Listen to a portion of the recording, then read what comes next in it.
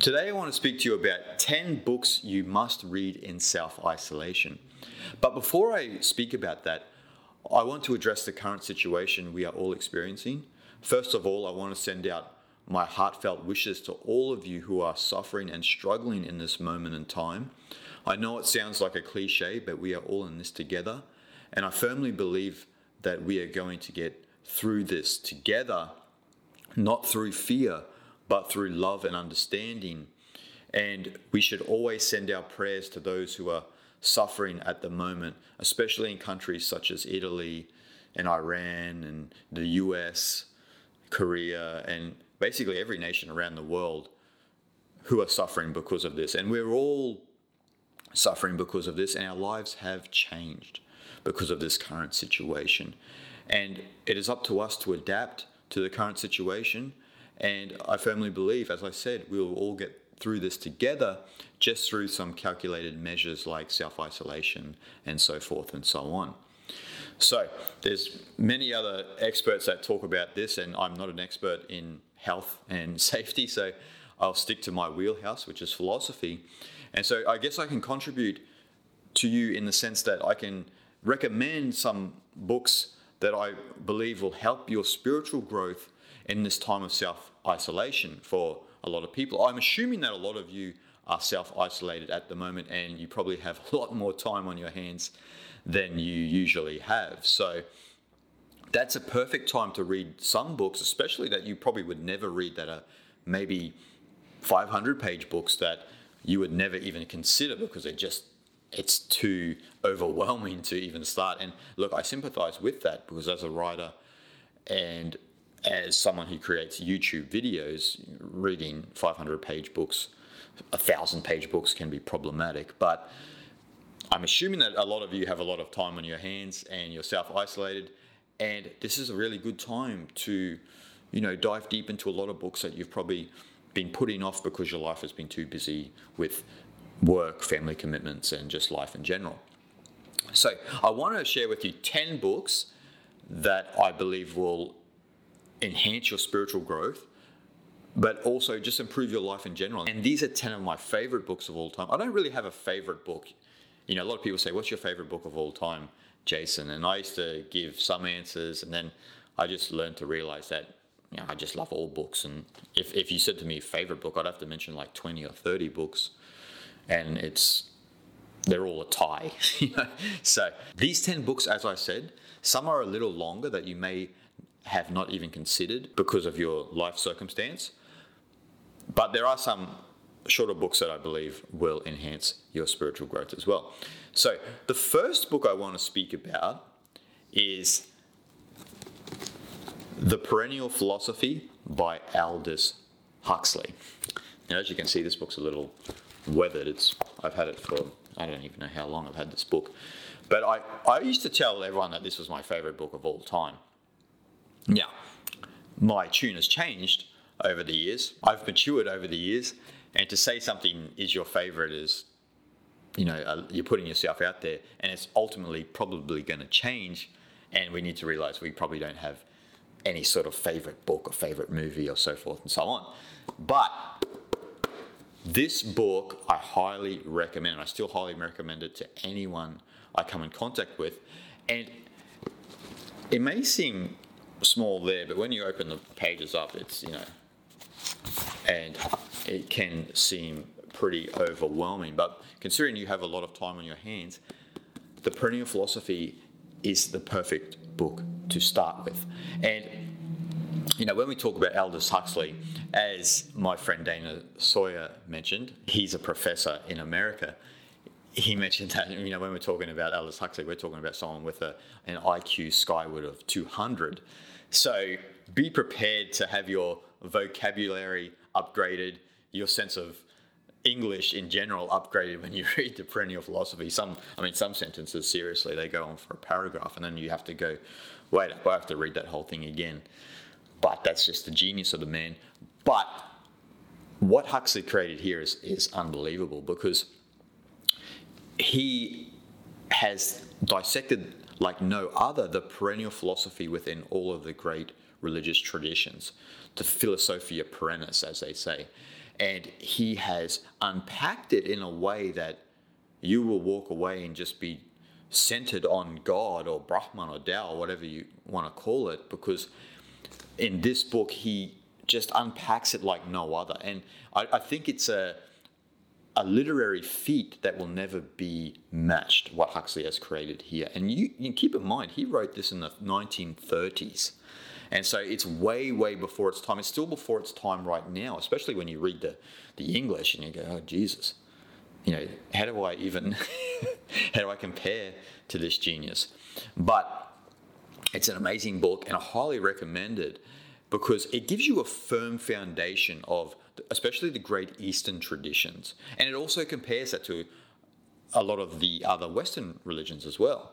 And so you're getting down into the perennial philosophy of all traditions. So this is kind of like, if you think of Vedanta, if you think of Advaita Vedanta, a lot of people say that's kind of the science of religion. Well, perennial philosophy is in tune with that perspective. It's kind of the underlying philosophy of all spiritual traditions that connect them as one. And so I highly recommend this as the first book you read in self-isolation. The second book I want to mention is the book On the Taboo Against Knowing Who You Are by Alan Watts. Now, I don't have a physical copy here with me. It's at a friend's house in Sydney. This is the trouble with traveling all over the world and living in different parts of the world. I guess I'm leaving my rubbish everywhere for other people, but I end up leaving boxes of books at my friends' houses, and that's just the way it is. Eventually, one day, if I ever settle in one location, I'll probably get all of those books sent and who knows, maybe make a library. But the book by Alan Watts, in my opinion, is his best book. Another book which is, I would say, almost a close second is Tao, The Watercourse Way. It's an amazing book. But, in trying to, again, pick a favorite of Alan's books is very difficult. But why I really love the book is it really synthesizes Vedantic thought for the Western mind. But it also dives into other areas like Buddhism and Taoism. And it really unpacks this idea of this game of black and white that we are playing, which is an underlying theme within Vedanta, Taoism, and Buddhism. This idea of dissecting reality into this and that from a subjective viewpoint, and how we can dissolve that to understand there is no this and that, there is no game of black and white. And the book is a book that I come back to a lot because I love Alan's work and he has influenced me greatly. And I just believe the book, considering it's one of his later books before his death, it kind of synthesizes a lot of his philosophy in unison with Eastern philosophy, which I find quite amazing. And again, as with Aldous Huxley, it's another feat that may be hard to match for a writer or an author. Some of these literary feats that these giants have achieved is going to be difficult. And I know this personally, being a writer. But yes, go out and get Alan Watts's The Book. And, the subtitle is very apt. On the Taboo Against Knowing Who You Are. And don't be afraid, this book is not like Huxley's book where it's like 400 pages and the text is like this. It's only about a 200-page read, and it's very relaxing and calm. But definitely go out and get the book. This will benefit your understanding of yourself and the world a lot better. Now, the third book that I recommend is probably my most expensive book, and I have it on me, not like Alan's book, but I keep this one on me. And this is the Zhuangzi. And this translation is by Burton Watson. Specifically, they call this The Complete Works of Zhuangzi. And Burton Watson's version of the Zhuangzi, I believe, is the best translation. And a lot of other professors and peers who I know, they agree with me. Now, the reason why I mention the Zhuangzi is because a lot of people may say that they read the Tao Te Ching and that they kind of understand Taoist thought. And obviously, you should read the Tao Te Ching first when you are getting into Taoism. And that is the template of understanding Taoist thought. But to take your understanding deeper, you need to read and understand the Zhuangzi. Now, I would say that this is one of my favorite all-time classical texts. Now, I said one of, I have many, but this is one of them. And it is very difficult to understand because the Zhuangzi text is shrouded in mystery, it's abstract, and if you don't have a understanding of Taoist philosophy, it'll seem like pure buffoonery. So you'll just think, what the hell is this? What is this book about? Seriously. But once you get through that and you start to understand the depth of this book, then you'll start to peel the layers away at your being and understand the true essence of Taoist thought. And also this book is full of humor. You know, a lot of people, they find it just hilarious because instead of like, for example, Confucius, who commends the gentleman, you know, the very pious, Zhuangzi exemplifies the Taoist sage because he commends those who are the misfits in the world. He commends the hunchback, he commends the drunk, he commends the butcher. He commends these people and their skills as the essence of Taoism. And I won't explain that to you because I'll let you read the book itself so you can understand that. But Zhuangzi himself exemplifies and is an exemplar of the great Taoist sages that we think of. You know, obviously we think of Lao Tzu, but then when we think of someone after Lao Tzu, we have to think of Zhuangzi. And I mean, this book, it'll blow you away. I've read it many times, and to be honest, there's still a lot of chapters that you really have to mull over for years because you just have no idea what the hell is going on. You know, but because you have time on your hands, you can get through this one, you can get through this book, and you can contemplate it deeply. And maybe if you do have a copy of the Tao Te Ching, you could read that first and then try and read this and try and make some sense of it and what it means to you and the larger universe. So I highly recommend the Zhuangzi, the Burton Watson translation. Go out and get yourself a copy. There are cheaper versions than the hard copy. There is a paperback copy, which didn't exist before I bought this one, which is convenient. But yeah, go out and get yourself a copy and dive deep into a contemplative text that is abstract and mysterious. The fourth book I want to mention is In the Buddha's Words, translated by Bhikkhu Bodhi. Now, why I recommend this, first of all, is because you have time on your hands, you can actually dive into this text and you can give it a crack. It's, you know, it's a big bopper. But you have time on your hands, so I highly recommend this, and Bhikkhu Bodhi's translation is beautiful. Now, why I mention this In the Buddha's Words is because this is a translation of the actual teachings of the historical Buddha. Now, a lot of people ask me, like, which book should I read on Buddhism or about Buddhism? And I used to refrain from saying this book because I thought that it might scare people away from Buddhism because it's a sutra reading, and if you're not familiar with sutras can be very repetitive. That was the style of writing 2,500 years ago, was this constant training of the mind to, you know, you had to try and get this knowledge, so you had to repetitively say these sutras, and then, you know, through force of habit, you start to understand the knowledge deeply. In saying that, sutra reading is kind of something that a lot of people don't enjoy in the modern day because that's not the style of writing or reading that we enjoy. In saying that, Bhikkhu Bodhi has created a wonderful book, In the Buddha's Words, which, even though it does have the repetitive sutra reading, he has a beautiful commentary on the sutras, and it's very clear and precise. So when we're talking about the original teachings of the Buddha, we're talking about the Nikayas. Now, the Nikayas in a lot of like popular Buddhist books are not even mentioned. You know, they might mention the Four Noble Truths and the Eightfold Noble Path, but they mention those in more modern terms. This is sticking to the Four Noble Truths and the Eightfold Noble Path of the Buddha, to its original essence and how the text actually is. So when you're reading this, you're reading the actual words of the Buddha, what they were 2,500 years ago to the first disciples of the Buddha. So I highly recommend In the Buddha's Words, because if you're interested in Buddhism, this will give you a great foundation of Buddhism and a deeper understanding.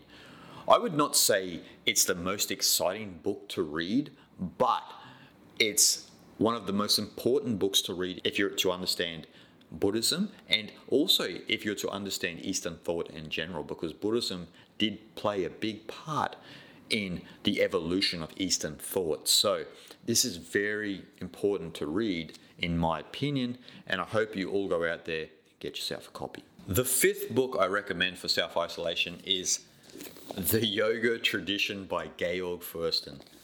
Yeah, look at the size of this. This is no joke, people, no joke. They actually call this, jokingly, the phone book of yoga. For obvious reasons, look at it. Oh my God. One of the greatest books I've ever read. And if you don't know who Georg Fürsten is, then you need to know who Georg Fürsten is. He's one of the greatest scholars on yoga, and I would say on Hindu thought in general. He was an exceptional scholar and an amazing man. He's long since passed away. I think he passed away in 2012. But his teachings live on, and he has many great books out there. But if you're really to capture the essence of Georg's writing and understanding of the great traditions, then this is where you need to start first. And this book, I tell you, it doesn't just cover yoga in the sense of Patanjali's tradition, like, so, for example, classical yoga. Georg explores the whole evolution of the yogic tradition, stemming all the way back to the Vedas, all the way through the Upanishads, how yoga is experienced through even traditions such as Jainism and Buddhism. And he goes in depth into like Shaivism and Vaishnavism and all of these traditions that have been influenced by the yogic path. And so it's one of the most comprehensive books on anything, let alone yoga. And he dissects every tradition and how yoga is embedded in all of those traditions. He even talks about things like Sikhism and these sorts of traditions. So it is quite amazing. And again, as I said with some of the books that I've mentioned earlier, Huxley and Watts, Georg's literature is going to be hard to replicate for a lot of writers, because his level of knowledge of yoga, Vedanta, Sankhya, Jainism, all of these traditions was at a high level that is hard to replicate and hard to understand for just anyone in general, hard to comprehend for a lot of us. But we are fortunate that we've had teachers like him before us. And I know it seems daunting, like have a look at the size of this thing. I mean, this is, I don't even know what you compare this to, but it's one of the most enjoyable reads I have ever experienced. And since you have a lot of time on your hands, why not go out and get yourself a copy and dive deep, because there's a lot to chew on here. As you can see, there's a lot to chew on. And, even if I tried to read this again, you need a lot of time. But since you have time, for the time being, there's nothing wrong with letting Georg Fürsten into your mind, because I highly recommend anything that he writes. I could recommend many of his other books, like The Philosophy of Yoga, The Path of Ecstasy, Tantra, The Path of Ecstasy, all of these sorts of books. And why not let him into your mind and your heart? And I can guarantee you that after reading this book, you'll have a deeper understanding, not only of the yoga tradition, but of yourself in general. The sixth book I want to recommend is Be As You Are, The Teachings of Ramana Maharishi, or Sri Ramana Maharishi. And this is edited and translated by David Godman, who is a great scholar and a wonderful individual. And he actually lives in Tiruvannamalai, where the holy mountain of Arunachala, where Ramana lives most of his life in sadhana. and where his great ashram is built at the foot of Arunachala. And for those of you who are familiar with my channel, you know that I spend a lot of time in Tiruvannamalai. And this book, Be As You Are, is one of the most profound books you'll ever read. And it will allow you to understand Advaita Vedanta specifically a lot better. But in saying that, it just helps you understand yourself a lot better and the nature of the I, the nature of yourself a lot better. As most of you may know, the profound question of who am I is often attributed to Ramana Maharishi. And so this is a constant inquiry into the nature of yourself. And I would say it's not even to do with any sort of tradition. We could say that this is non-dual and this is Advaita Vedanta, but at the same time, it's just a pure inquiry into the nature of your own existence. And this is why it is so profound and why the teachings of Ramana are so lasting and are having a great impact on the world. And, you know, as you can see, Ramana's right here. You always notice him in my episodes of Enlightenment Today and the Sacred Word and any other video I do here. But I owe a lot to the teachings of Sri Ramana Maharishi, and my life in Tiruvannamalai have transformed by especially books like this and the teachings of Advaita Vedanta. And so I highly recommend this book, and just the profundity of this book, the way it can impact your life is almost more than any other book, because it exposes who you think you are. It puts who you think you are on trial, and then at the end of that trial, that person you think you are has evaporated, leaving only who you truly are. And that's the point of this book. And obviously, because of the title, Be As You Are, not be who you are or be that person. Be as you are, be who you truly are, deep within. And that's what this book does. And it's a simple book. It's not that long. You'll get through this fairly quick. And since you have a lot of time, this is a great book to contemplate in self-isolation. And I know this personally because as a writer and someone who is a long-term meditator myself and traveler, I usually go to places like Tiruvannamalai, and I am in isolation for long periods of time and have a lot of time to contemplate books such as this. And that's exactly what I did when I first bought this book a long time ago. And so I highly recommend it. Go ahead and get yourself a copy and allow the teachings of Sri Ramana Maharishi to touch your heart. The seventh book I want to mention to you is Shankara's Crest Jewel of Discrimination, the Viveka Chudamani. Now we're getting a little smaller, see? We're getting a little more compact. This is maybe a little bit more your style. You could read this maybe in a few days. And why I mentioned Shankara's book is because I mentioned Be As You Are by Ramana Maharishi. And this kind of explains the philosophy behind Ramana's teachings, which is Advaita Vedanta. Shankara was one of the most important figures within the history of India and the evolution of Hindu thought, because Shankara brought out the essence of the Vedas and the Upanishads, and that essence is Advaita, the non-dual teachings of those traditions. And he delivered that through commentaries and teachings such as the Viveka Chudamani, this book, and many others, the Atma Bodha, Self-Knowledge, and these sorts of books. And he has commentaries on the Upanishads and such texts. And Shankara is one of the most important people to study if you were to understand Vedanta and also Hinduism. That's the place you should begin when you are trying to understand Hindu thought. Don't start at Patanjali, don't start at Sankhya, start at Shankara, because then you'll understand Vedanta, you'll understand specifically Advaita Vedanta, which a lot of people, especially in the modern day, believe is the essence of the Vedas and the Upanishads, those ancient texts that are the core of Hinduism. And just the intellectual brilliance of Shankara is on display in such texts, that an individual lived back in that time, we're talking about 700 to 800 in the Common Era, so a long time ago, and that someone with that intellectual brilliance existed and delivered and found the essence of those ancient texts of the Upanishads and the Vedas is quite amazing.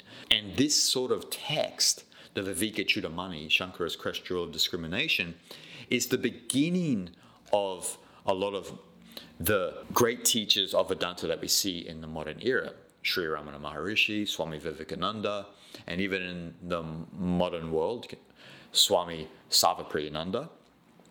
And so you see all these amazing teachers, and they are all the fruit of this great guru's teachings, Shankaracharya. And so I highly recommend this book because, first of all, it's small and you'll get through it very quick. And then you also understand deeply core concepts in Vedanta and in Hinduism, such as Brahman, ultimate reality, Atman, which is identical to ultimate reality, which is your true nature, Jiva, the persona system, Maya, the illusion of separation or reality, and all of these core concepts and a lot more. And Shankara puts it in a way that you can understand. And this version of Shankara is translated by Swami Prabhavananda and Christopher Isherwood. Both translated many great texts, and this is a wonderful translation. I've actually used this book in another video of the Sacred Word to explain one of the core passages of Shankara. And so I highly recommend this text, very brief text. You could probably finish this in a week maybe, but contemplate for a lifetime. So go out and get yourself a copy. Now, since you all have a lot of time on your hands, there's no better time than now to learn how to meditate and meditate properly. And one of my favorite meditation books of all time is The Art of Living Vipassana Meditation by William Hart. Now, this is based on Vipassana, the original teachings of the Buddha, and the teachings of Goenka, who made the teachings of Vipassana more available for the rest of the world, and who established what are famous 10-day retreats that are practiced in Dharma centers all around the world. But this book on Vipassana meditation is a great place to start. And you don't even have to go to a Vipassana retreat to have read this book. This is probably better to read before actually you go to a Vipassana retreat or start to practice Vipassana daily. It's probably better to read this first because it gives you a great understanding of Vipassana. And as you see, it's not a very big book, but it's got a lot of gold within it. It's so precise about how to meditate and meditate properly. And this book by William Hart gives you also the philosophy behind meditation, or it gives the Vipassana philosophy and the Buddhist philosophy behind meditation. And it breaks down the Eastern framework of mind through samskaras, mental impressions, subliminal imprints, vasanas, habits and tendencies, and karma, action and unconscious actions. And so it breaks that down, but it also breaks down how we can actually transform our samskaras, transform our subconscious to experience more states of equanimity. And that's what this book does. And this will be great for you in isolation right now because you can study Vipassana meditation and also put it into practice because you might have a lot of time on your hands right now. So I highly recommend this. And if you're serious about meditation, then this is a great place to start. The 9th book, and one that I highly recommend, is The Geography of Thought by Richard Nisbett. And the subtitle is How Asians and Westerners Think Differently and Why. Now, actually, the first episode I ever did of Enlightenment Today, way back when, was based on The Geography of Thought. And this book has actually influenced some of my other books, such as Fasting the Mind. And why it's so important is because Richard explains through cognitive science and through cultural evolution, evolutionary theory, and psychology why Easterners and Westerners are different and how this actually impairs our understanding of each other.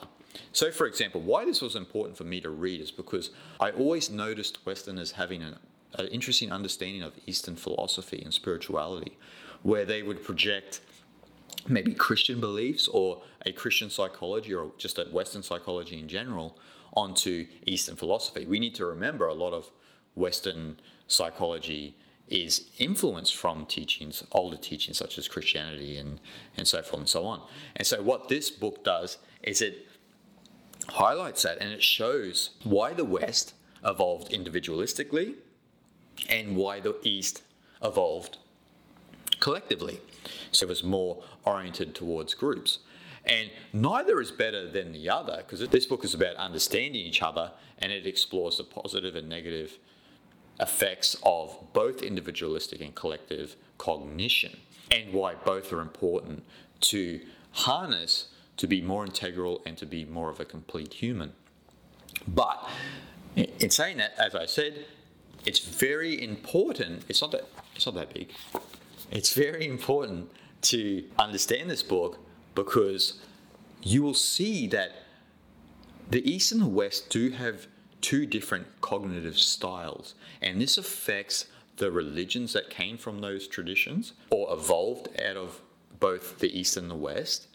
And this is why in the East we have more holistic traditions like Taoism, Buddhism, Hinduism, which are based more on holism and the individual merging with the greater reality, as opposed to some of the individualistic religions in the West, where they can tend to be self-interested and so forth and so on, and also where man and God are separate.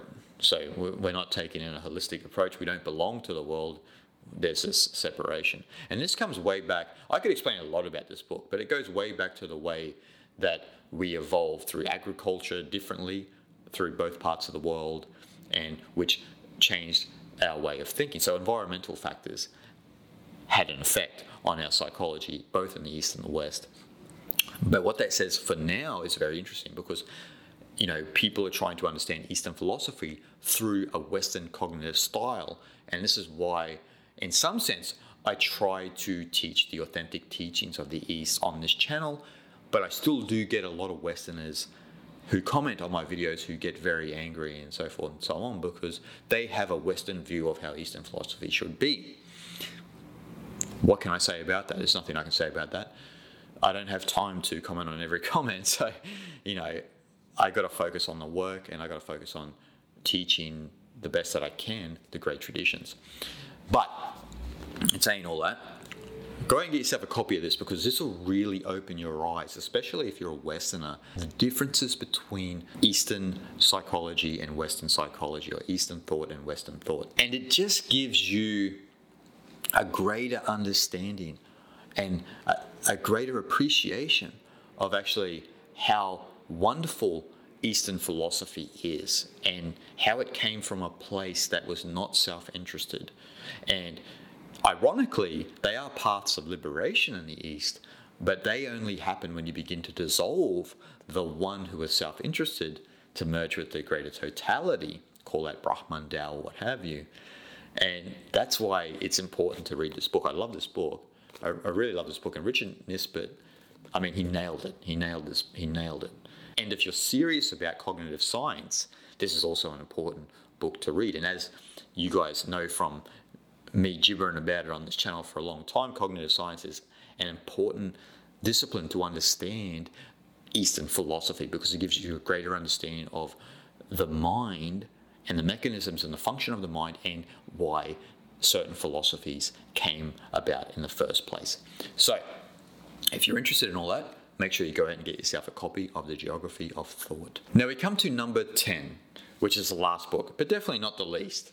I can say that because I'm talking about my own book, Enlightenment Now. Liberation is your true nature. Now, for whatever reason, this book probably has not done as well as my other books, for whatever reason, but this is my wife's favorite book. She loves this book, or favorite book of mine, I should say, and she loves this book, and she was obviously curious why this book never did that well, and that may come down to people maybe not really believe in enlightenment, and maybe people think that this book might be about certain philosophies, but it is a book just basically on Eastern philosophy and how enlightenment is our true nature, and the only way to experience that is in the present moment. So why I'm mentioning this to you in this video is, if you want enlightenment in a hurry, so to speak, and you have a lot of time in self-isolation, then you need to come to an understanding that enlightenment is not something that you experience at the end of a journey or a process of spiritual practice. It's something that you can only come to terms with in the immediate moment. And that's what this whole book is about. It's about how and why enlightenment is our true nature in this very present moment. And I explore that through the great traditions of the East, especially through Advaita Vedanta, Zen Buddhism, Taoism, specifically the teachings of Lao Tzu and Zhuangzi, and many other teachings, even esoteric teachings in the East, such as Hermeticism and Gnosticism.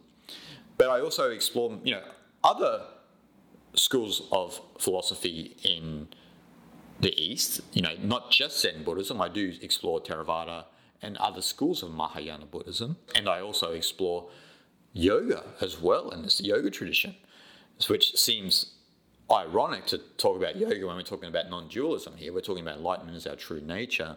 It's ever present here. We're kind of talking about a non-dual reality, so it's kind of ironic to talk about yoga, but I talk about the philosophy of yoga and Sankhya in this to enrich the understanding of enlightenment in the present moment.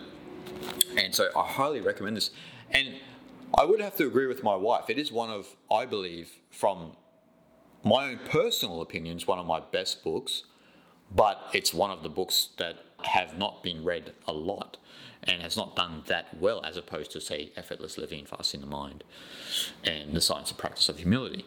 So I highly recommend my own book, and I know that may sound a bit arrogant and so forth and so on, but why not? Why not? It's a short read, and since you've got time, why not go out and get yourself a copy of Enlightenment Now? Because there's no better time than now in self-isolation to try and understand such deep experiences as enlightenment. And even if you don't believe enlightenment exists, give it a shot and just read this book and see what the ancient texts have to say about enlightenment in the present moment, and what it says about you as a person who is eclipsing this true nature of all of us, this true nature of enlightenment that is at the core of our being.